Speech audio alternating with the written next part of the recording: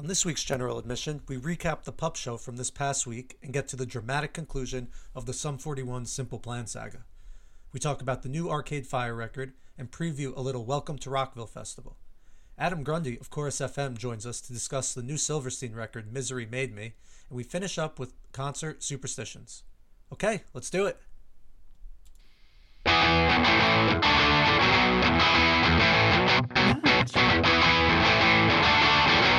Hello, Brett.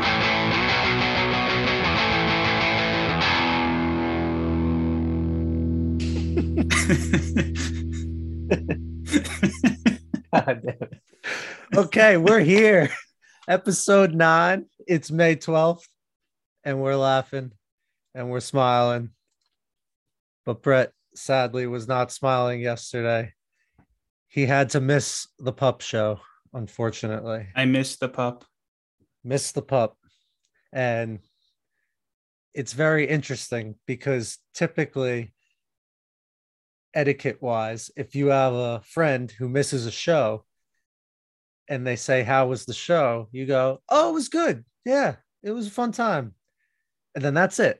You just leave it at that. Maybe if they ask, you do a little bit more of a follow-up. And then you don't make them feel that bad. Unless you do a music podcast together and you have to talk about the show. Fortunately for you, though, I woke up this morning and half my Twitter timeline was people taking videos at the pup show last night. So I was able to see firsthand how good the show was and what I missed. So don't feel bad at all. It breaks my heart. You were very missed. Me and Vinny had a time, but we missed I'm glad you guys had fun. I missed you guys too. It was a great show. They were everything I expected and more. They're really good. They sounded awesome. Yeah, the sound was great. They were locked in. They were fun. They had some banter. No encore. They made a point to talk about it. They're like, we don't really see the point in like pretending we're gonna leave just to come back. So we're just gonna play all the songs. What they did do was like they turned the lights off and kind of like pretended to hide. And then they're like, "Oh, we're back, we're here." So then they played like the last two.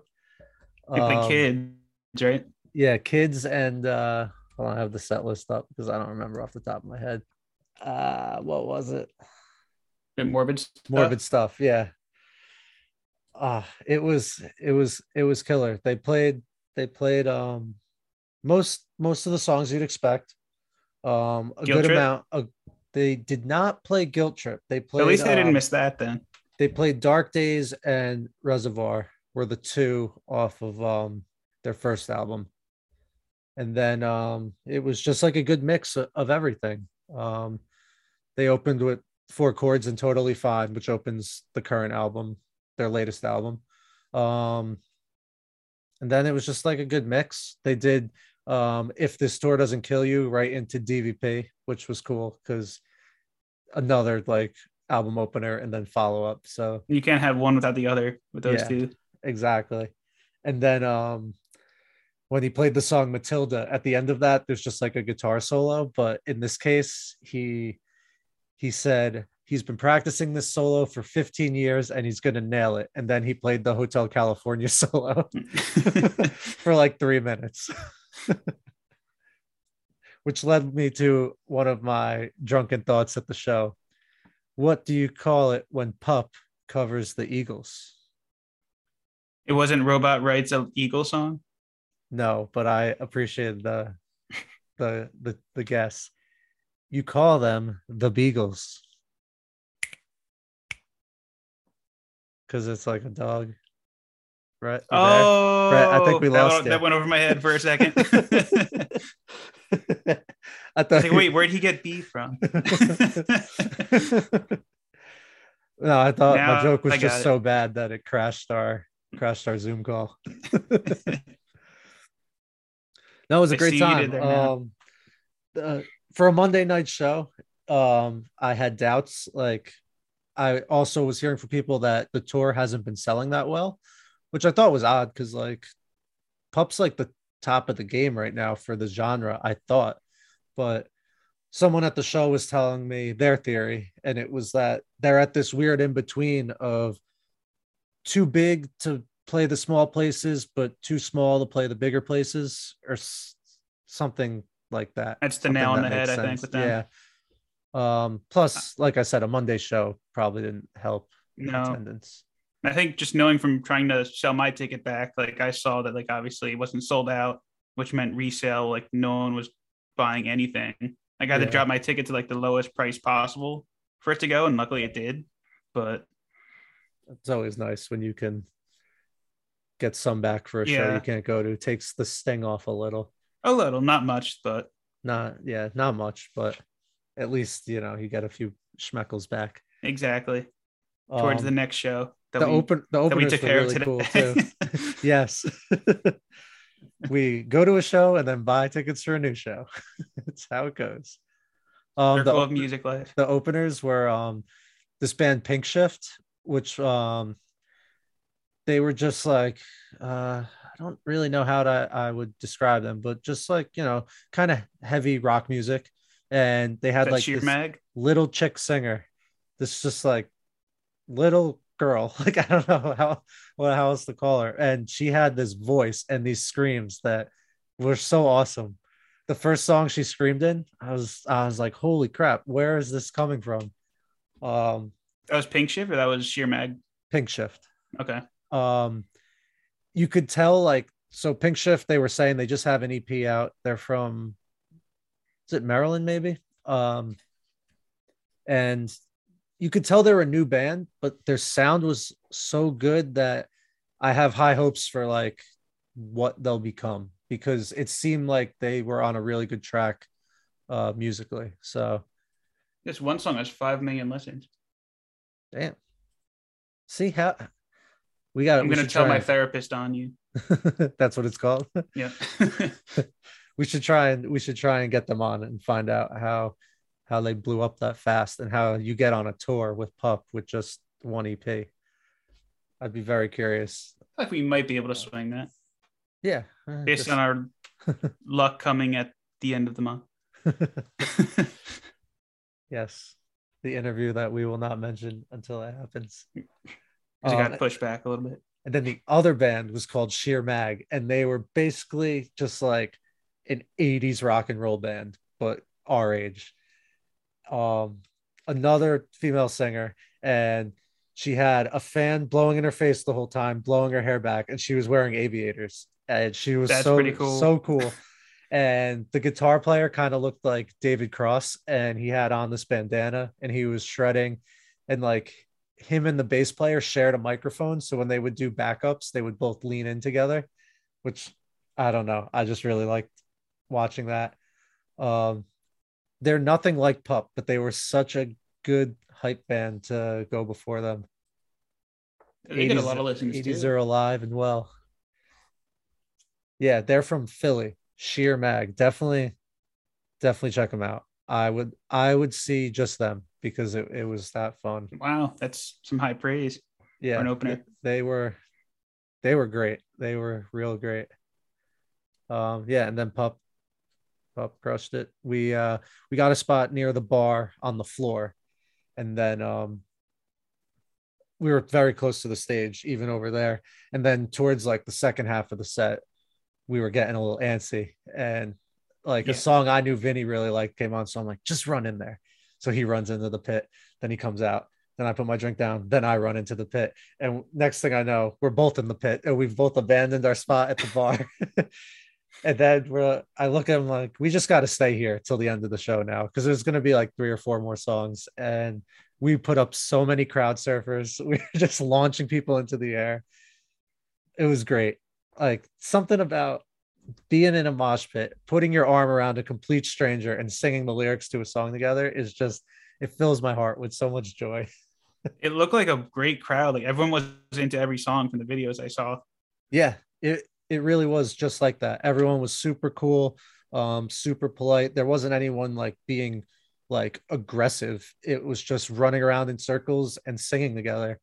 And yeah, it was a great crowd. And I think a lot has to do with it being on a Monday. Like, you're not getting people there on a Monday who don't want to see the band. Everyone there clearly wanted to see him bad enough to go out to a show on a Monday night. So I think that kind of helped the crowd.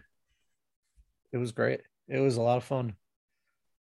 Now you should tell listeners about how good Sum 41 was on Saturday night. Oh, yeah. Well, the Sum 41 concert became watching Netflix on my couch.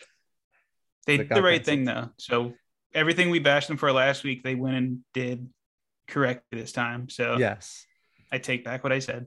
Yeah, the show was canceled, postponed to August, another weekend in August. And I don't know if it was it canceled because of the weather or because of COVID? I'm pretty sure it's COVID, but I think the weather might have forced their hand anyway. It was really bad on Saturday. Yeah. Like, I don't know how they would have gone forward with that, with the wind and everything. No, I don't think that show would have happened. So I appreciated them giving us, was it 2 days notice? 2 days. Yeah. Thursday night, they announced it, right? Yeah. And as much as I love shows, having plans and then having those plans canceled is one of like the best feelings. Like, just a whole Thursday or Saturday with nothing to do. Doesn't happen often. So I kind of embraced it and just hung out, cleaned the house for Mother's Day on Sunday. And yeah. How do you think you'd be feeling today if you had Sum 41 Saturday, Mother's Day, and Pup last night? I think we would be recording probably tomorrow and not today. Yeah. I think that's fair. Because my head is throbbing a little bit right now. My neck is sore from headbanging, and my calves are sore from jumping up and down for the entirety of the Pup show. That's a sign of good time. Yeah, and it's a sign of me being old and out of shape. We are old now. This is 30. Your calves are sore from an hour and a half concert. From standing. No, it was a lot of jumping. I was jumping up and down for a lot of that show. You can't not jump when Pup is on, though. Yeah, it just makes you want to jump and sing. And we talked about it last week, how when a show is coming up, you feel required to listen to the band. And I said to Vinny before the show yesterday that I'm looking forward to the show being over so I don't have to listen to Pup, because they're all I've been listening to. And the show was so good that I woke up today and all I wanted to do was listen to Pup, because it just reignited it even more. Gives Concerts you do that. Yeah, like you wake up with that glow, that post-show high. Like, I was going off like 5 or 6 hours of sleep, exhausted in the office today, and I was happy. I was just riding like the adrenaline from the night before. It's a great feeling. You know what does it too? Like, if like you hear a song live that like maybe you're not crazy about on the album, but it sounds like phenomenal live, and then like you'll go back and listen to it again, you have like a new appreciation for it. Like, I love when that happens. Yeah, that happened with My Life Is Over and I Couldn't Be Happier. Because that one I don't listen to a ton, but live it was so fun that I put it on today, and it takes you back to the show. So now you have this whole new memory attached to some of these songs. That's why we go to concerts. Yeah. So other than Pup, what else have you've been listening to this week? So it was a very busy Friday release week last week, and also this week coming up. So we had new Silverstein drop, which we'll be talking about shortly with a special guest. Yes. And we had new Arcade Fire, who normally I'd skip, but I heard it was a return to form, so I went and listened to that a lot of the weekend. And there was new Simple Plan, which I haven't listened to yet, so I'm hoping to get to that maybe tomorrow. It's been all Silverstein since Friday, but you'll hear more about that soon. Yeah, we'll get to Simple Plan next week. Along with new State Champs on Friday, so we can bookend the pop punk. Oh, nice. And new Kendrick Friday, so maybe we could have a little rap talk. Okay. Friday's another big one. I feel like Kendrick would be like a whole thesis of a breakdown.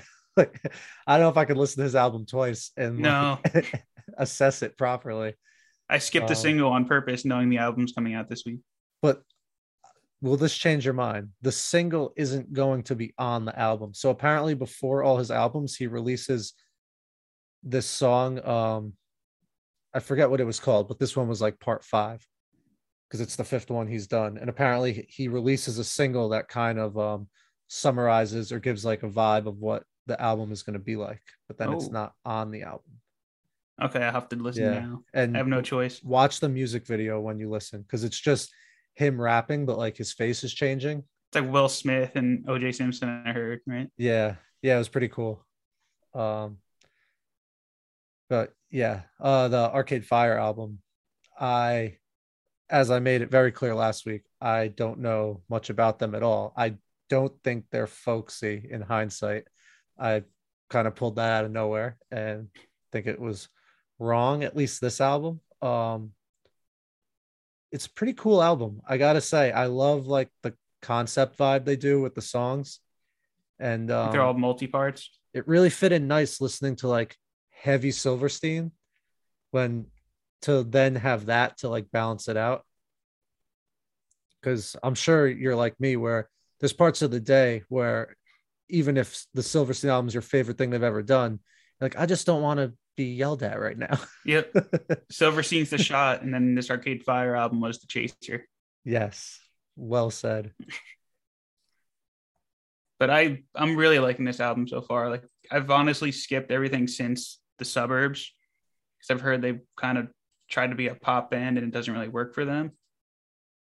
But this, like the Lightning 1 and 2, I Yeah, keep hitting repeat on those two. Like I love the end of Lightning Part 1 that like shoots right into Lightning 2. And it's just like 3 minutes of in your face, like Arcade Fire, which is like what they did on the Suburbs that I liked. Like Ready to Start. It kind of reminded me of a little bit. hmm. But I think they were trying to get back to that sound. Like I'm not sure they quite got there because the Suburbs is like an all-time classic. But this one's still really good. But Yeah. I do think it's backloaded. Like I think tracks 6 through 10 are amazing, but like I haven't gotten into the front half as much as the back half so far.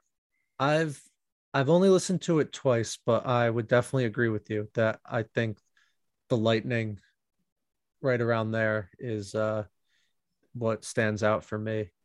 And then um the beginning was cool. I just like this concept idea how they have like multiple of the same song, but it kind of goes into each other and they're long and experimental. And then they have a prelude as track three. Like I didn't know they were a band that did things like this, so I was pleasantly surprised. And the singer's wife is the background vocalist too, which I just learned. I didn't realize they were married until I Oh, Wikipedia the band gave it the old read. because they killed it. They were on SNL this past week and they killed it. They were like one of the best musical acts I've seen this season. I want to say, Wow. but they were awesome, and like that made me want to listen to the album even more. Like the Lightning Live is a whole nother animal. Hmm. I'll have to watch that. You got to send it to me. We can tweet it out this way people can find it. Um yeah, but that for me pretty much it was Silverstein and that. Um I've been slowly dipping into bands for this Welcome to Rockville festival because that's a week away.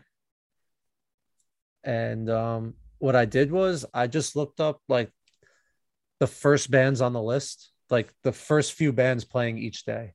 And I just started going through them just to see. And there's a lot of great small, like, I don't want to say, I mean, smaller than like the headliners, obviously.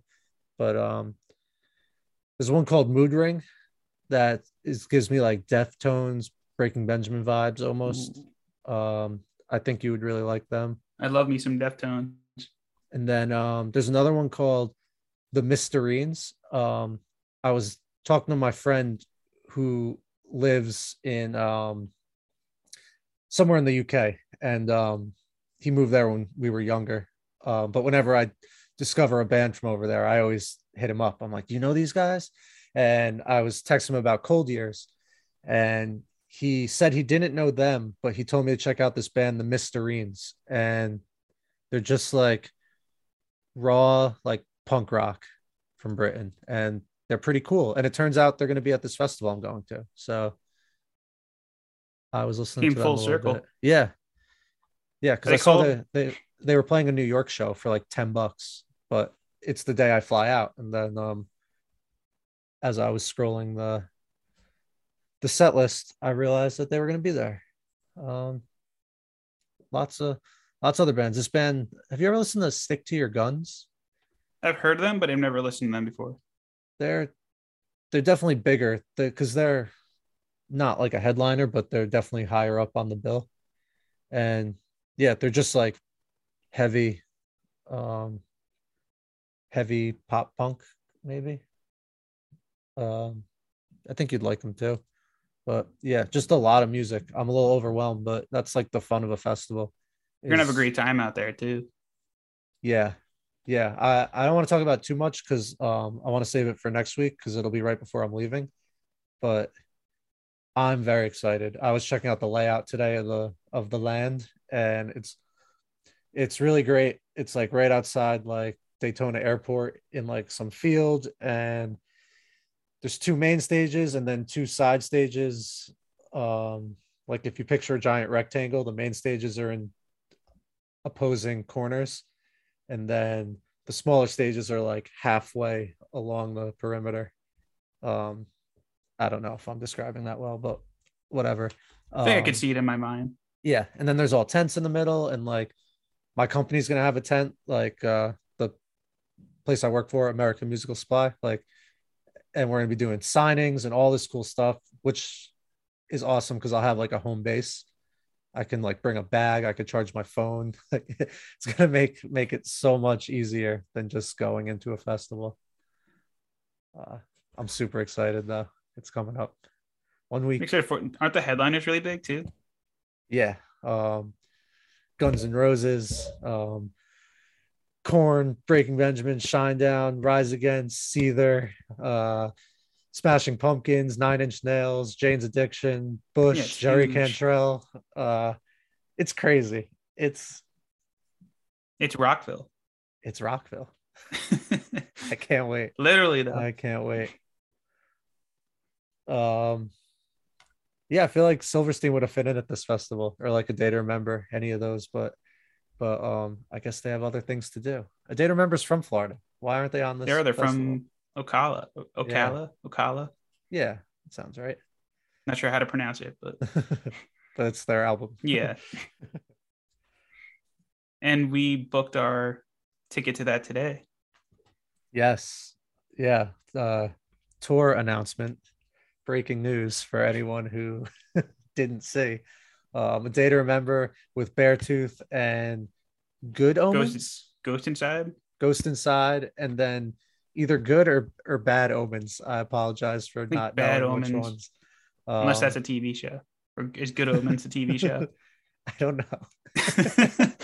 One's a One band. of them is is an Amazon show. Maybe they're maybe they're the same name. Maybe the band has their own show on Amazon. I gotta look now. But but the other, what was the other band that you just mentioned that got Ghost added Inside. later? Yeah, so they only got added to, as A Day to Remember put it, some of the larger shows. So I was pretty psyched that Summer Stage counts as one of the larger shows, and we got Yeah, in on that but they saw like pre-sale. doors open at 4 for that one. Yeah, And yeah, it ends that's at 10 because that's how, for some reason, that's how the pony shows are. Well, I guess because like they have a curfew yeah, or something, right? yeah. But that's gonna be a real good one. I'm having anxiety over weather because I have a I have a concert every weekend of August right now. The I feel like odds you're of due for a rainy one. what are the odds of it being beautiful weather every weekend? Like one of them is gonna. I feel like maybe I you'll don't get a know. thunderstorm, but I feel like it's not going to be rain the whole time. I feel like August is normally just hot Yeah. and sunny. All right. All right, hopefully. I feel better now. Thank you. Why don't you be like a hurricane the weekend of Sum 41? My buddy said that. He's like, oh, it's August 26th. Great, right in like prime hurricane season. A COVID hurricane. It'll just Like take us Simple all Plan out. gets it this time. Then we'll be Knock arguing. on wood. Hopefully We're that like, doesn't man, they happen. should just do the show anyway. Have to be consistent. I want to talk about the Silverstein album, but we can't because we had Or a guest can on. we? Well, as far as the listeners are concerned, we're about to talk about it right now, but we already talked about it, so we can't talk about it. I don't know what I'm talking about. Hopefully everyone at home is following along. I'm not following along, and I'm the one talking. Let's get to the interview, and I'll clear my head, and we'll come back with more fun and games. Okay, we now welcome on guest and friend of the pod, here to talk new Silverstein, Adam Grundy. You can find all his awesome reviews, features, and interviews over on chorus.fm. Adam, thanks so much for joining us. I have a very important question to ask. When did we get so cold-blooded? That's $1 million question, right? How you liking the new album? I really like it. I mean, they've really done a lot with the progression, going from like I said in my review, more introspective on A Beautiful Place to Drown to now Misery Made Me. I mean, the fact that they're titling their record something about misery, it's such a huge feeling for them to really hone in on those types of emotions and really just go for all the different nuances that go into songwriting. So I'm really liking their progression so far. Yeah, they really rarely disappoint. I've always thought, and I know Brett agrees too. I think you said it really well in your review when you said it's one of their heaviest albums, both musically and lyrically. Because I mean, they've always like had that emo tag, and like some of their albums were more introspective than others, but this one really feels like they're tackling like some heavy stuff on these songs. And even from like some of the introductory singles that they put out, like Bankrupt, and then I think the next one after that, I can't remember what the order was, but yeah. Ultraviolet came third right before the album came out. And really they were hitting those heavier tones in the guitars and really going for a lot of the different heavier tones that you heard kind of tastes about in previous records that really they just went all for on the current one. I did have a fun tidbit from one of our listeners I want to throw out real quick. So apparently, shout out to Matt Maceos, one of our loyal listeners. He wanted me to make this note on the show when we discussed the album. I think it kind of blends into what we're talking about now. But he said that if you look at the writing credit for Dead Reflection, it's like mostly done by Shane and like some co-writers. And then when you look at A Beautiful Place to Drown, like Shane writes one song, but then the rest is Paul Mark Rousseau. Yeah. And it's the same case with this album. So it's just interesting like that. Like I know like we mentioned like on our previous episode, like how much he's been like really jolting the band forward, Paul Mark Rousseau, into Shane. And it's like showing even more on this album. Yeah, and I had a chance to talk with I think Shane right around when Redo, the first one, was coming out, the Redo album, the remix of all the reimagined songs. Those and then so Paul, and then Paul Mark Rousseau was the second interview I did right around the album A Beautiful Place to Drown came out. And really, it's just interesting hearing how they construct songs, how they think about songs, and also how they kind of bounce ideas off the other bandmates. It's really interesting because I think a lot of this was done during the pandemic when A Beautiful Place to Drown was finally hitting, and then they kind of came up with a plan to tour on that material, as well as start to put the basis into Misery Made Me. So really it's interesting to hear how they really think about music. It's so cool because they really do like come off as like a team. A lot of bands, I feel like I'm a big Rise Against fan, and when I talked to their guitarist, he was like, no, Tim does the writing and that's it, like that's his wheelhouse. But to see a band come together with writing lyrics, or even kind of switch the main responsibility from one to the other, I feel like that doesn't happen very often. So it's pretty Yeah. cool. I mean, there when you got a band as talented as Silverstein is, they have so many different parts that come together. It reminds me a lot of like what Under Oath was kind of doing with like the responsibilities between Spencer and Aaron, um, taking different vocal takes with clean vocals and then scream vocals on Spencer's side, and then Aaron always pretty much just doing the drumming with the vocals overlaid on that. It reminds me a lot of like what they do with their collaborative process. Have speaking with all four of them now, so with those vocalists. Yeah. So I think it's like fascinating. Like I know, like we ended our last episode saying like we expected this album to be good, but like even knowing that and then like playing this all the way through, like I'm just blown away at how this band like they really don't miss. Like a lot of bands falling off. Like I know Nick, we talk about A Day to Remember a lot, and like Silverstein, like they're still growing, and like these songs are different than like what's come before, but it works for them, and like they're very comfortable with who they are as a band. So when they try something, it's like still Silverstein. It's like not them trying to be something they're not. Like Cold Blood comes to mind. Like that sounds like a top 40 song, but that's not I'm not saying that's a bad thing. Like it's showing like their range and how it still works for them as a band. Yeah, there's certain ones on here that just feel like classic Silverstein, and then there's others where you could tell they're just tweaking it just enough where it's different, but it doesn't sound like a different band. They're really good at it because it's a really fine line between being stale and then changing too much and isolating your listeners, alienating. So Sure. Yeah. And yeah, even with A Beautiful Place to Drown, there was like the introduction of saxophone on the song All on Me, which was kind of unique hearing it from like the early recordings that the label provided for me. So just hearing that for the first time, I remember just thinking of how they always push the envelope in their songwriting and also the different sounds they want to bring it up forth to each one. So what are your thoughts on the features that they've been doing these past few albums? They usually stick to like three or four, it kind of feels like. yeah, I mean, I think four is a pretty good number. And somebody actually wrote on one of the tracks, I think it was the one Alter Mary. Originally, they said they're going to do a feature for that, but what they ended up doing is they kept it all as one track. Even though it's blended together, it's basically like two tracks mixed into one because there's a lot of different tempo changes and things like that. But as far as the features, that's something that Silverstein's almost always done. Looking back to the days of, A Shipwreck in the Sand all the way through where we are now from Misery Made Me, they've really looked for new voices to kind of bring into the fold to give a new element to each of the songs. So it really didn't surprise me there was that many features at all. And then Adam, in your review, like you made a great point that whenever they do bring these features, like they work, like they're like calculated, but it fits in with exactly what they're doing at the time. Yeah.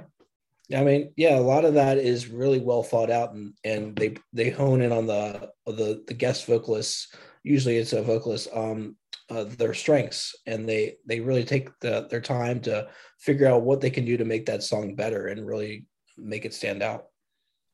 Yeah, it feels like these guys they're used just right. Like they don't overshadow the song. If you're not paying attention, you might not even realize immediately that it is a feature on some of them.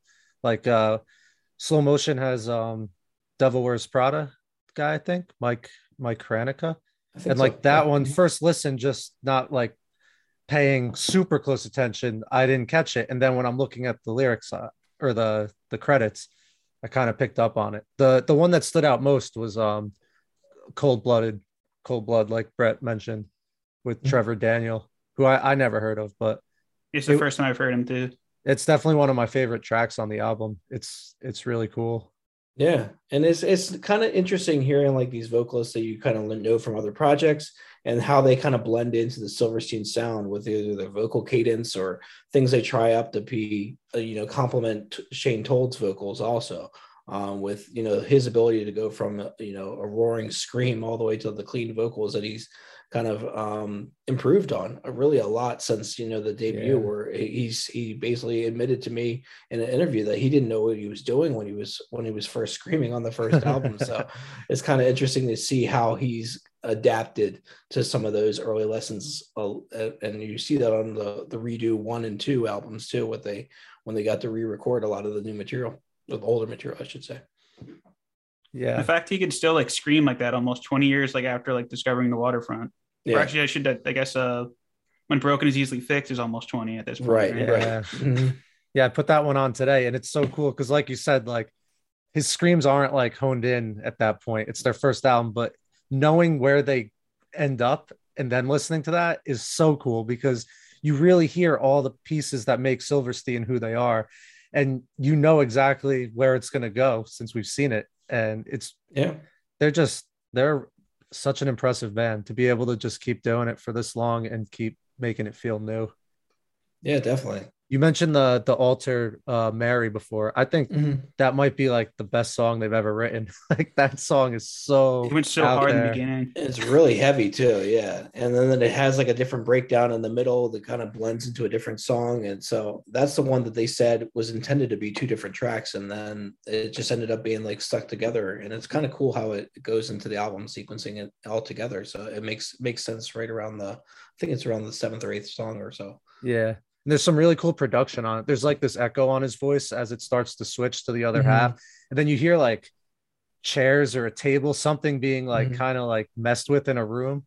Yeah. Like, I would love to just like get into how they did all those little things. Like, at what point do you think, we should like move some chairs or something? Like, just the little Yeah. nuances. Yeah, there's also like I think on the almost the next to last song, if it's not, it blends into where he's talking Yeah. about, if you hear on the headphones, you can hear him talking about, I'm going to try this guitar part before they go into the ballad Misery. So he's talking about like different riffage and stuff like that. And I think that's really cool when bands add in those studio elements about when they're tinkering with different things and they're trying out different things.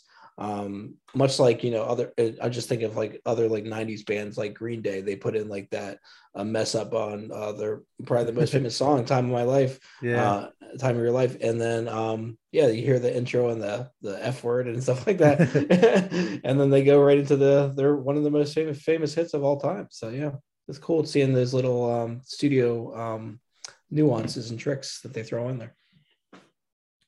It's like on We're All to Blame with Sum 41, where it's like, oh, we're singing, and it cuts right into the song. Yeah. Yeah, I was thinking of A Day to Remember. When you hear him like practicing it and just mumbling the words on Common Courtesy, like right back at it again, or one of those. Yeah. He's like, guys, I got it. And then they kick into the song. It's so cool because like it makes you feel a little closer to the band. Like you get a little behind the scenes peek to these things. Yeah, definitely. Yeah, it's really interesting to see how they put everything together, and maybe at some point I'll reach out to them again for an interview to get some more context about what went into these songwriting processes, because it's definitely a very complex record.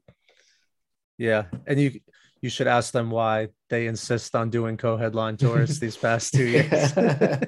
Yeah, it's interesting because they're a big enough band to fill like these medium to large size rooms, and sometimes they look for different supporting slots along the way to kind of get their name out there in different audiences. So I kind of see what they're doing from that perspective. Yeah. But yeah, I mean, they're from Canada, so maybe they still feel like they haven't really truly made it, so to speak, in the States. But yeah, they're definitely a household name within our audience at Chorus.fm. So.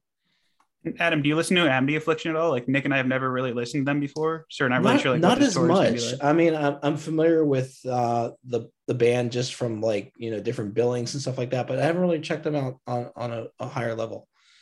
So we're not the only ones, Nick.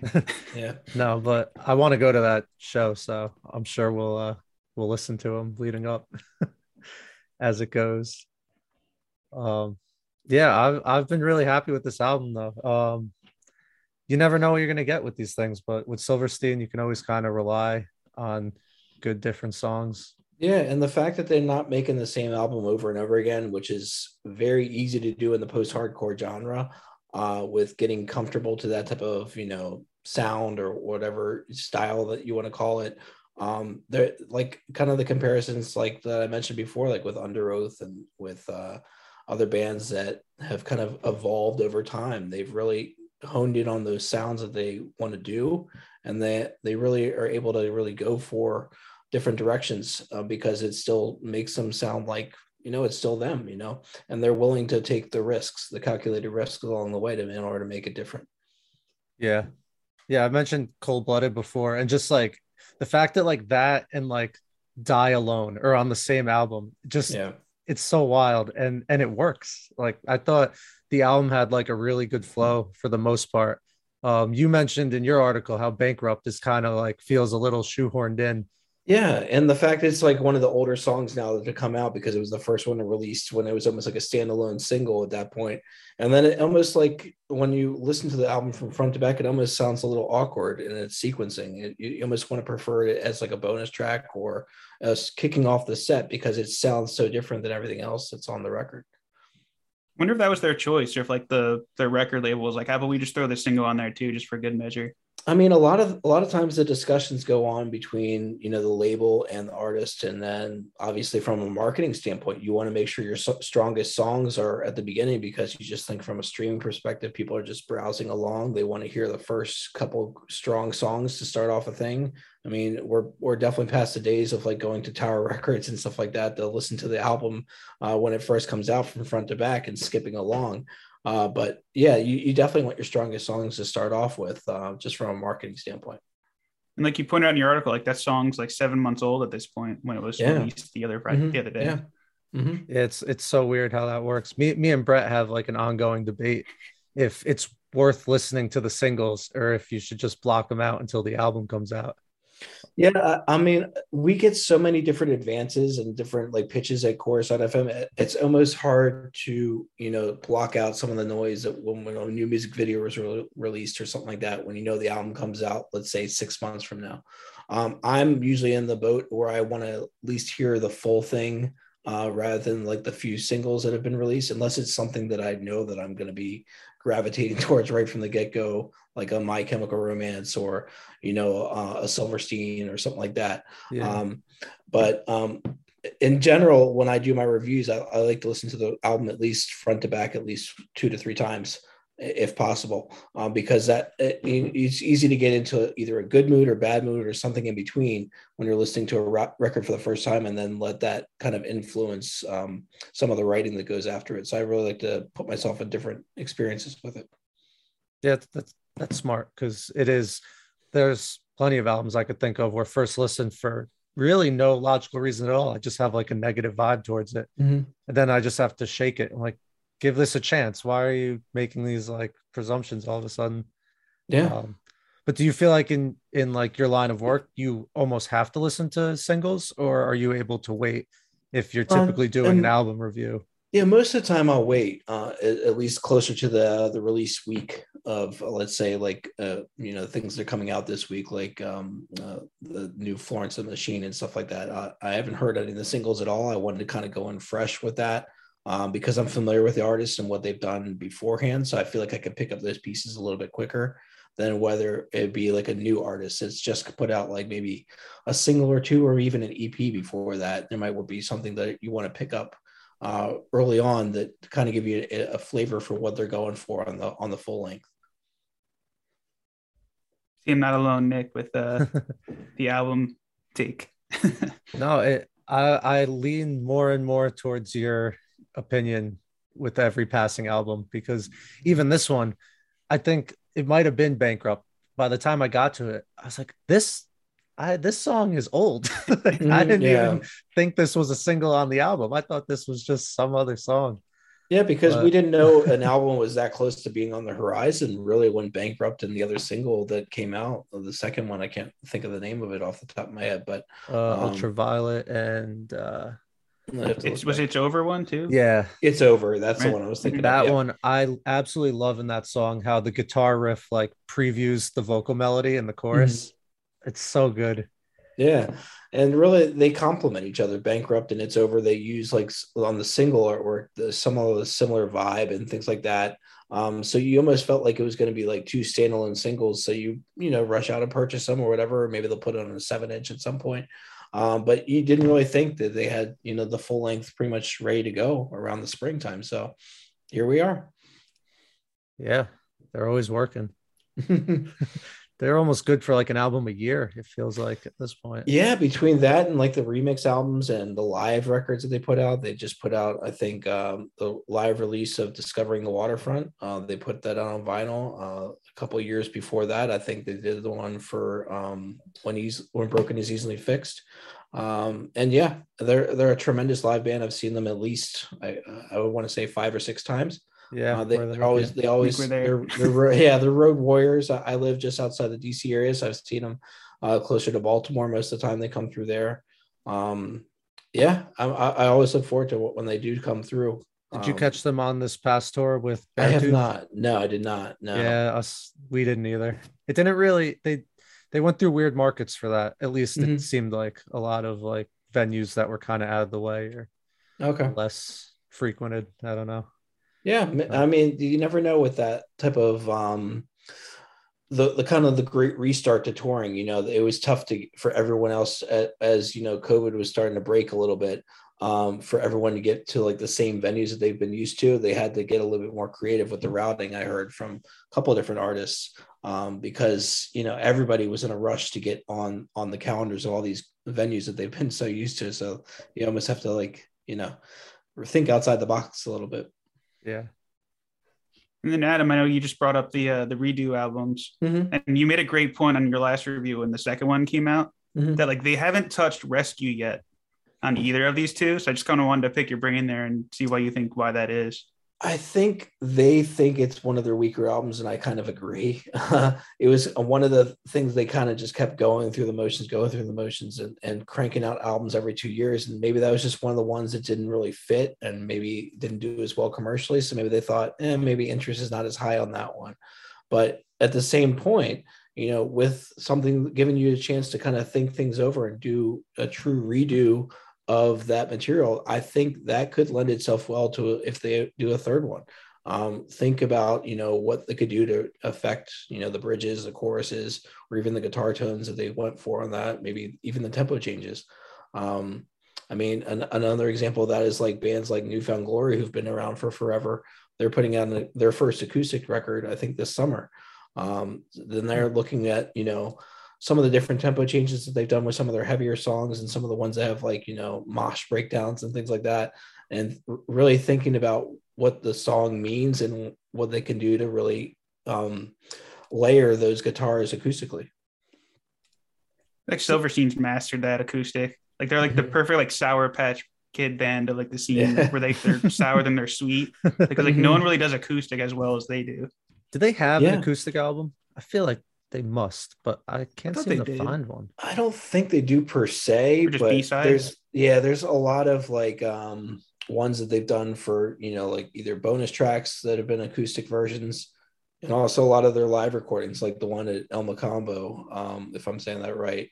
I had a lot of different acoustic vibed ones.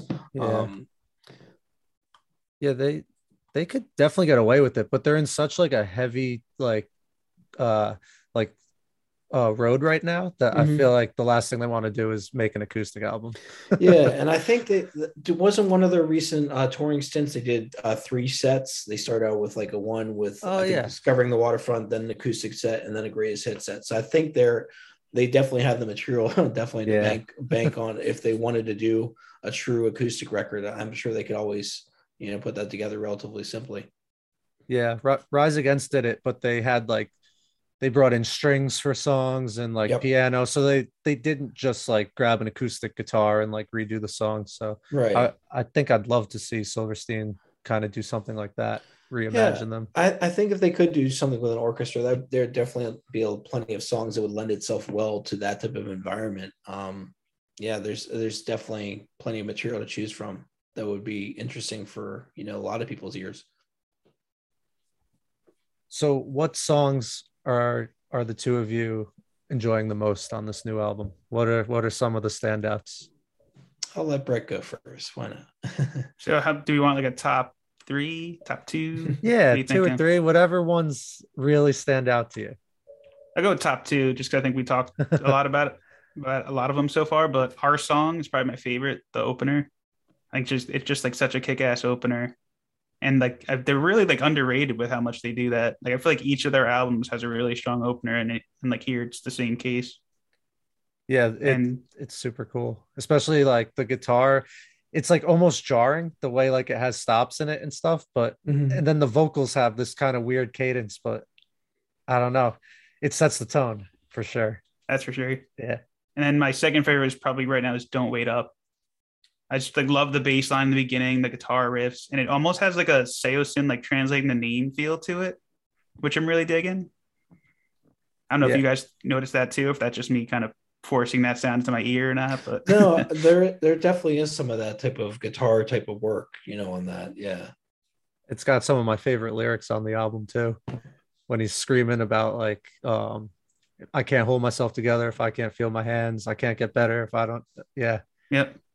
Yeah, it's a great song. And I agree. Drum and bass. I love like drum and bass first half of the verse, then second half of the verse, the guitar riff comes in. Ah, it's perfect. Perfect formula. Shout out Billy Hamilton on bass and Paul Kohler on drums. Yeah. Yeah. They did great. Yeah, they definitely complement each other well on those. I'd say for me, my favorite one is definitely Ultraviolet. I think it should have been the first thing that was released from the record. From a marketing standpoint, it's just pure Silverstein. Everything you'd come to expect for them, and it really pushes the envelope in the right direction. And then my second one is probably the Altar Mary, but just because it's just so complex of a song from beginning to end, and then obviously the tempo change in the middle to kind of blend the two songs together to make it just one. It really stands out on repeat listens. Yeah, I definitely agree with you. Alter Mary's easily my favorite song. And then Cold Blooded, I really like just because it's just different enough that it kind of keeps me on my toes. I get like Juice World vibes from Trevor Daniel. Like if Juice World had done a song with Silverstein, Yeah. I could have seen it sounding like this. It's a good comparison. And yeah, it's just a cool. It caught me by surprise. So I've gone back to that a few times. And then since you took the altar, I'll say It's Over. When they dropped that, I liked it instantly. The guitar riff is great. It's super cool. Yeah, and it'll be really interesting to see how they pull off some of these songs live, because they're really heavy hitting, and really to complement their set list, you almost want them to trend more towards this record, because it's going to be so much different than everything else they've done in the past. It'd be kind of awkward to go from the quieter A Beautiful Place to Drown It in some points to Misery Made Me, but I mean they'll definitely find a way to work it into the set with all the different records in their discography, and this is their 10th one, so it's hard to believe they've put out 10 studio albums now. Yeah, you can go to a show and they can just play 2 songs off every album. It Yeah, would be like that's it. Yeah. That's crazy. But I know like some people don't like to like rank records, but Adam, if you had to, like, would you put this one like near the top, or do you have like a slot you'd put it in? Yeah, I'd probably put it at least in the top 3 right now. I was a big fan of Dead Reflection being their favorite, being my favorite at that point. I think A Beautiful Place to Drown at times ends up being around my top 5 or so. Discovering the Waterfront was when I first discovered the band, so that's one always going to be sentimental for me. Yep. And then A Shipwreck in the Sand, probably just from the complexities and the different guest spots that they put in there, that would definitely be around the top 5, but it definitely shifts for me depending on moods.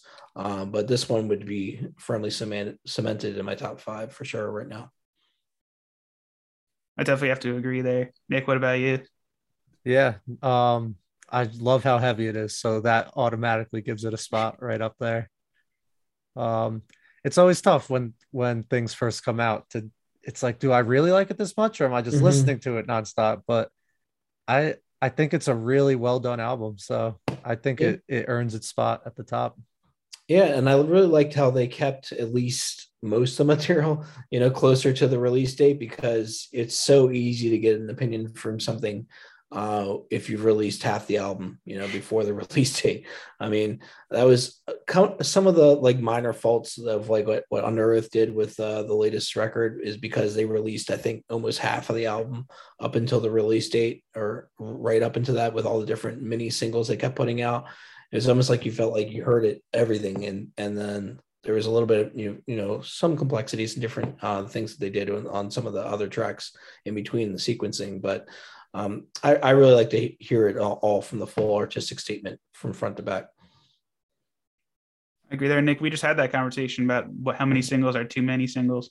Yeah, I think 4 tops, and even that, if it's a 10-song album, like it's like half the record right there. Yeah, and you're not hearing them in the right context, like you just said. It's kind of cool how, like, if you look on like Wikipedia pages, they'll usually keep track of the number of singles that have been released from a certain, album cycle or whatever. I think Under Oath had like 7 for the recent one. Yeah, 7 or 7th single that just came out for We're All Gonna Die. I think is the last single to be released from that. So it's almost everything from that. I guess 11 or 12 song album that they put out. We're going to start having bands that just don't make albums. They just put out songs whenever they feel like it. And unfortunately, that's kind of what streaming has done for a lot of people. The allure of the album's kind of gone away. I mean, unfortunately, I'm a big album guy. So even when you have like this stopgap EPs, it's still nice to get, a full artistic statement, even if it's like half a record. So that's why we became Twitter buddies, Adam. Yeah, definitely. Adam, thank you so much for coming on. This was so fun. Yeah, happy to come back anytime. Yeah, anytime. Do you want to tell the people where they can find you? I know Brett just mentioned Twitter. Sure. So my handle is at Pay the Tab on Twitter, and I'm also on Instagram for Adam Grundy. Maybe it's AP Grundy. I can't remember, but I'm easy to find from chorus.fm. You can look to all my different article pages and the author page. And if you ever have any pitches for me, you know where to find me. Awesome. Thank you so much. Thanks, Adam. Okay, we're back. Thank you, Adam, for coming on. That was a lot of fun. What a guest. What an album. Yeah, that was, I didn't realize he did so many interviews and stuff like that. He talked to the band that much. That's pretty cool. Adam is the man. He's a writing machine, and I highly recommend anyone to read any interview he puts out, as well as his reviews too, that he does pretty much weekly for Chorus. He's more guaranteed than NJ Transit, I'd say. More of a guarantee than NJ Transit. Unless the guarantee is that they will be late, and then they're guaranteed. Yeah. On the topic of Silverstein, they have a podcast that we were kind of talking about before, but they're breaking down their songs one by one, and it's just called Silverstein the Podcast. So the first one they did was Bankrupt, and now they have an episode out for It's Over. So I want to check that out.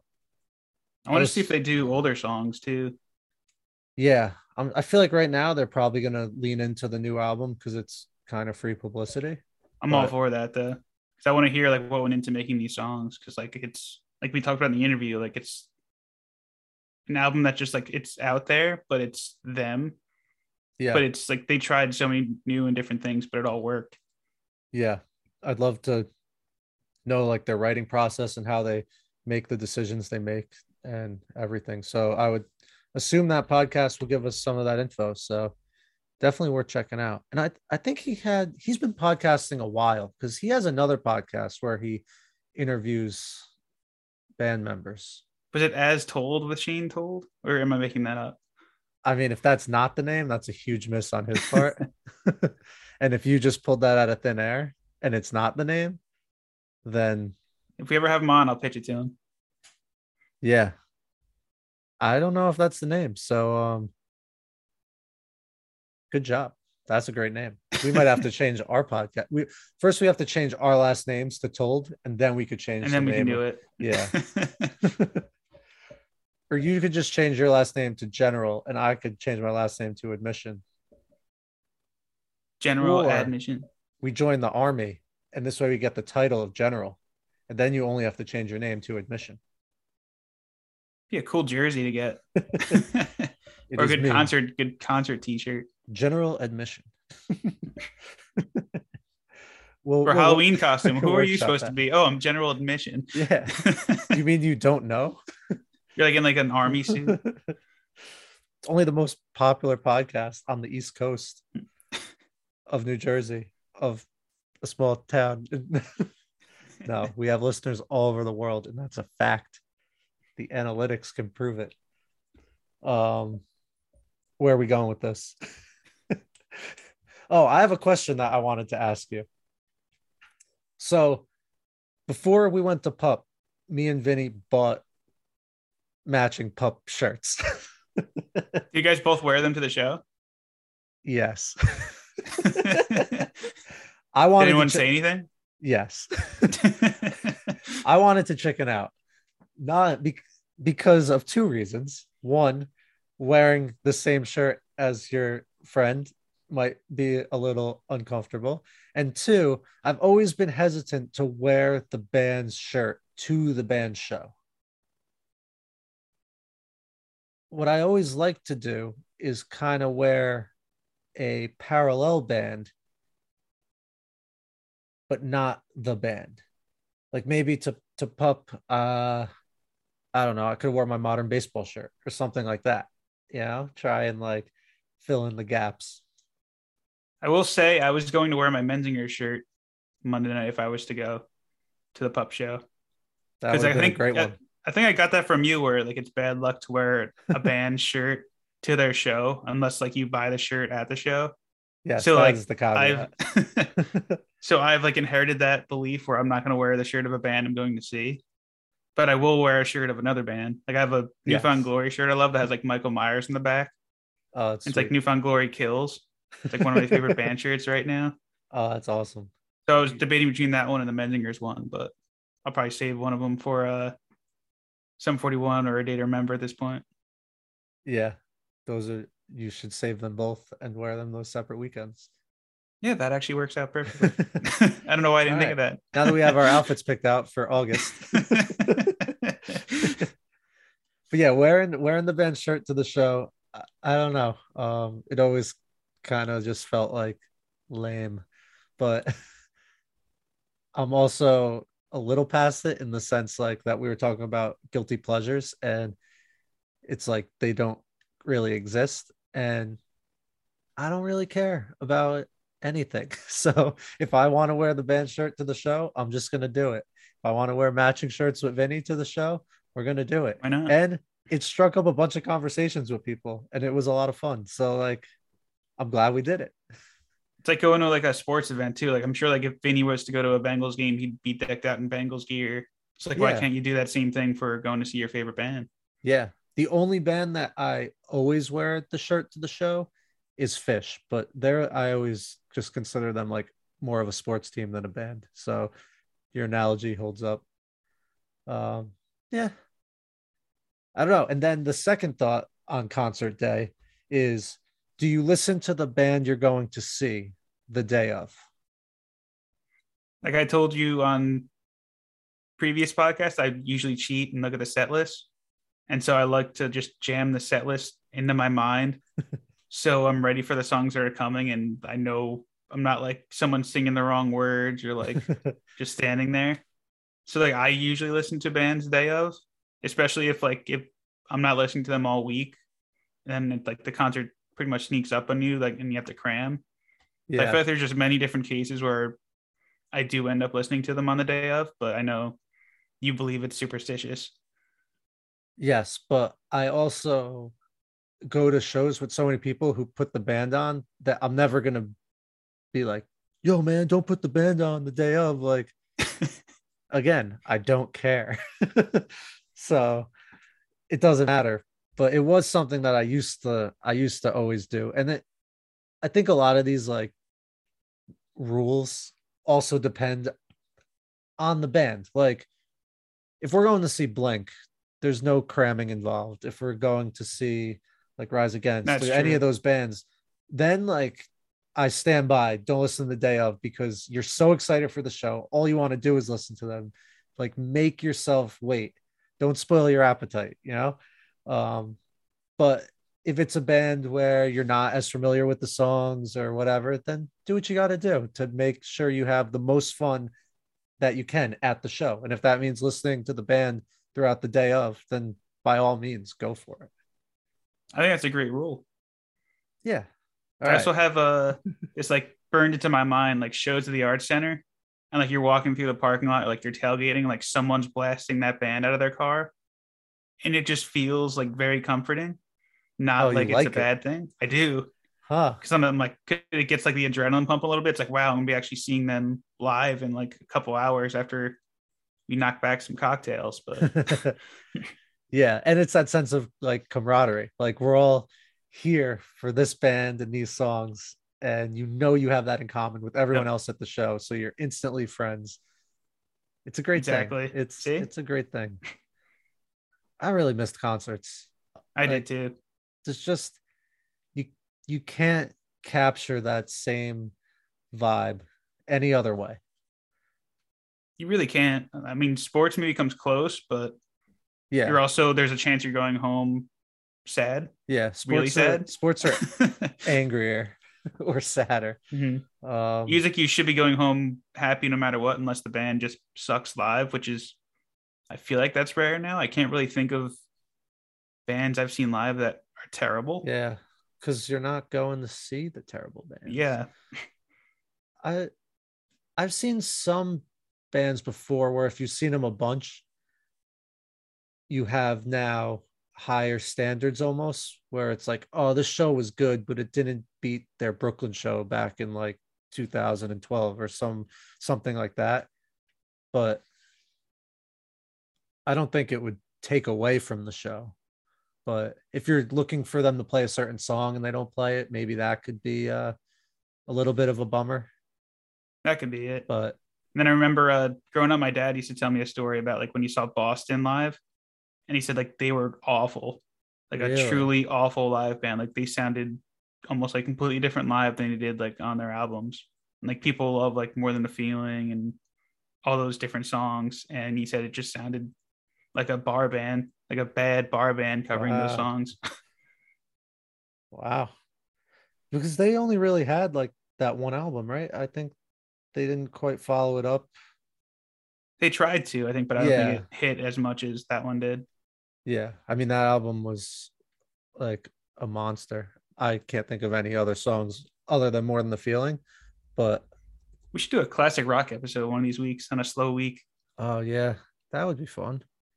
because Um, that like how many of those bands were like gateways for like us and probably many of our listeners. So I feel like you start with classic rock, and that's when you kind of migrate into current bands. yeah, or just whatever your parents are playing. Pretty much that too. Yeah, classic rock episode would be fun. Well, I'm gonna be able to tell you how Slash is when I see Guns N' That's Roses right. next week. Which And Axel, yeah, I've heard many people say like you haven't seen like wait, is Slash is not Guns N' Roses? he is. Slash? Oh, okay. I'm Slash imagining. I'm imagining how Axel is right now, because I'm sure he sounds awful. It's gonna be interesting. I'm sure the But rest of the band will be great. I'm like, he's the one I'd be worried about. yeah. Uh, even if they're horrible, that'll just be a fun like Oh story. yeah, Like because everyone's gonna be going nuts anyway. nothing can really go wrong. Like there's the bands I'm dying to see, and then there's the bands that'll just be cool to see, like Kiss. Like I'm not a Kiss fan. Like I could take them or leave them, I guess. But I'm psyched to see them. Maybe I'll paint my face. I don't know. Might have to. Yeah, and then just sneak up on the stage and just act like I'm in the band. Light your guitar on fire. I'll need like a prosthetic tongue. Don't they have really long tongues? I think Gene Simmons does. Oh, I'll tell you.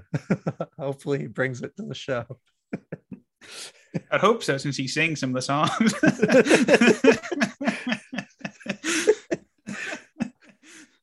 It'd be difficult for him to sing without a tongue. Very difficult. Yeah. All right. So yeah, I really hope he brings his tongue then. Oh no. This is the perfect day after a concert show. My whole body hurts. I don't know if I talked about this on air yet, but my whole body hurts. My neck I think hurts. My that's calves expected hurt. now when we get Yeah. when you're in the 30s, Yeah. the day Yeah. after a concert. I don't mind though. I'll be sore. It's worth it. Yeah, 100%. But I'm gonna sleep good tonight. That's for sure. And then what do we have? What do we have next show wise? Is there anything on the horizon other than like Concert wise, yeah, like I there's know like, go ahead. I know I have this festival, but after that, I haven't really thought much past it. I know for me, I don't think I have anything till August, unless we decide last Yeah, minute right. in June to go to the Bowling for Soup show. I might try and go to the Philly show for that because it's like an easier date. I think I have like I don't know if it's a wedding or what, but I can't make it to the Starland show, but I can make it to the Philly show. So I might try and do that. And then this Thursday, a couple of my friends are tossing around the idea of calling out sick and going to see the Offspring at the summer stage. It'd probably be So a fun show. I mean, I have seeing them at Warped. I'm like scarred from wanting to see them now because like I couldn't believe like how much they aged and it made me feel old. they're And like I definitely love the on the Offspring, older but side. like Yeah. Yeah, that's one where if they text me and say they're doing it, I'll do it, but I'm not gonna initiate it. and they put on a great show. I've seen them like many times, especially they think was it 5 years ago now, longer when the anniversary of Smash. They played the whole album in full at the Pony It's sick. with Bad Religion. That was a great show.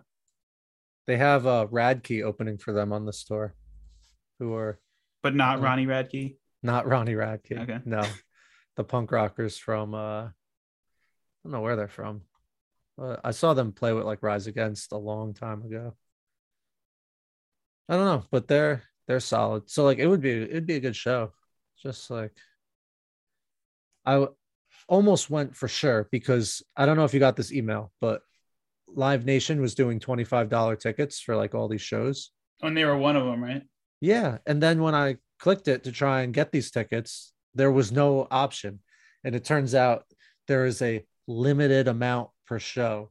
So I guess the $25 tickets got bought. Like, what a dumb promo. If I click it the day of and can't get tickets for $25. I don't That's know. pretty bad. Piss me off. Because $25 would have been a no-brainer. That's good for them. Yeah, but instead it's like 55, somewhere around there, which that's about what you expect for a show. So like I don't want to say it's bad, but it all adds up. We just spent like 80 on a day to remember. We did. I couldn't believe how much that looked. Guess with the fees, but yeah. fees adds like another $20. I don't know if this was mobile only, but there was a checkbox where it just said show prices with fees.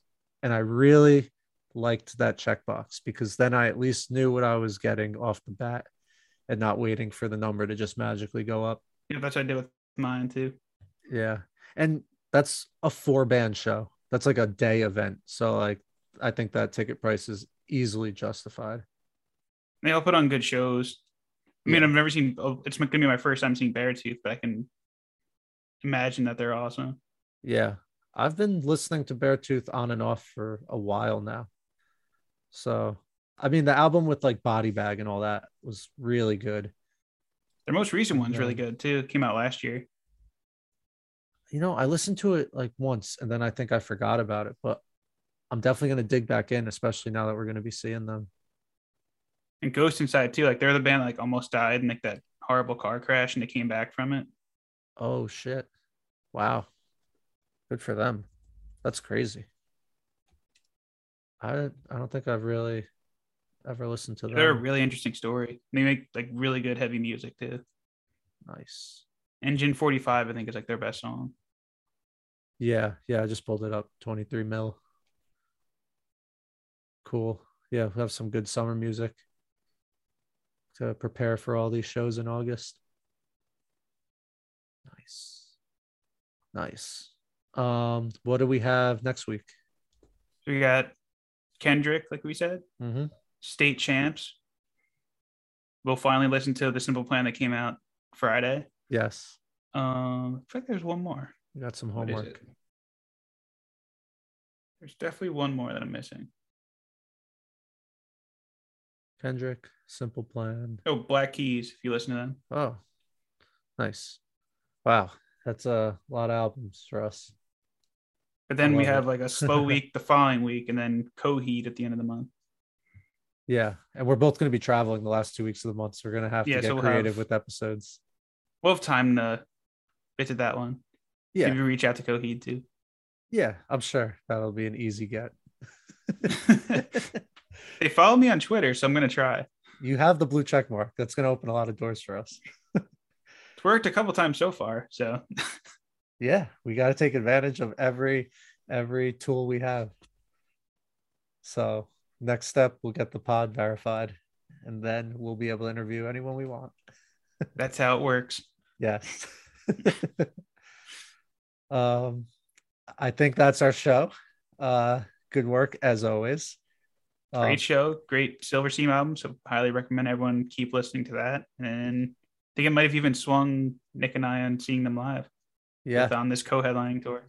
Yes, with Amity Affliction, who has good songs. I listened to like a few, and I apologize for just calling them a clothing brand. That was wrong.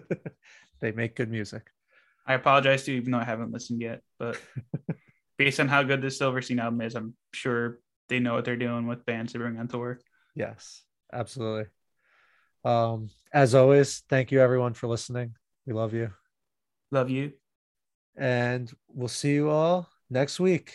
Make sure to listen to all the great music that's coming out, because that's what There's we do. a lot. Yeah. All right. Peace. Bye.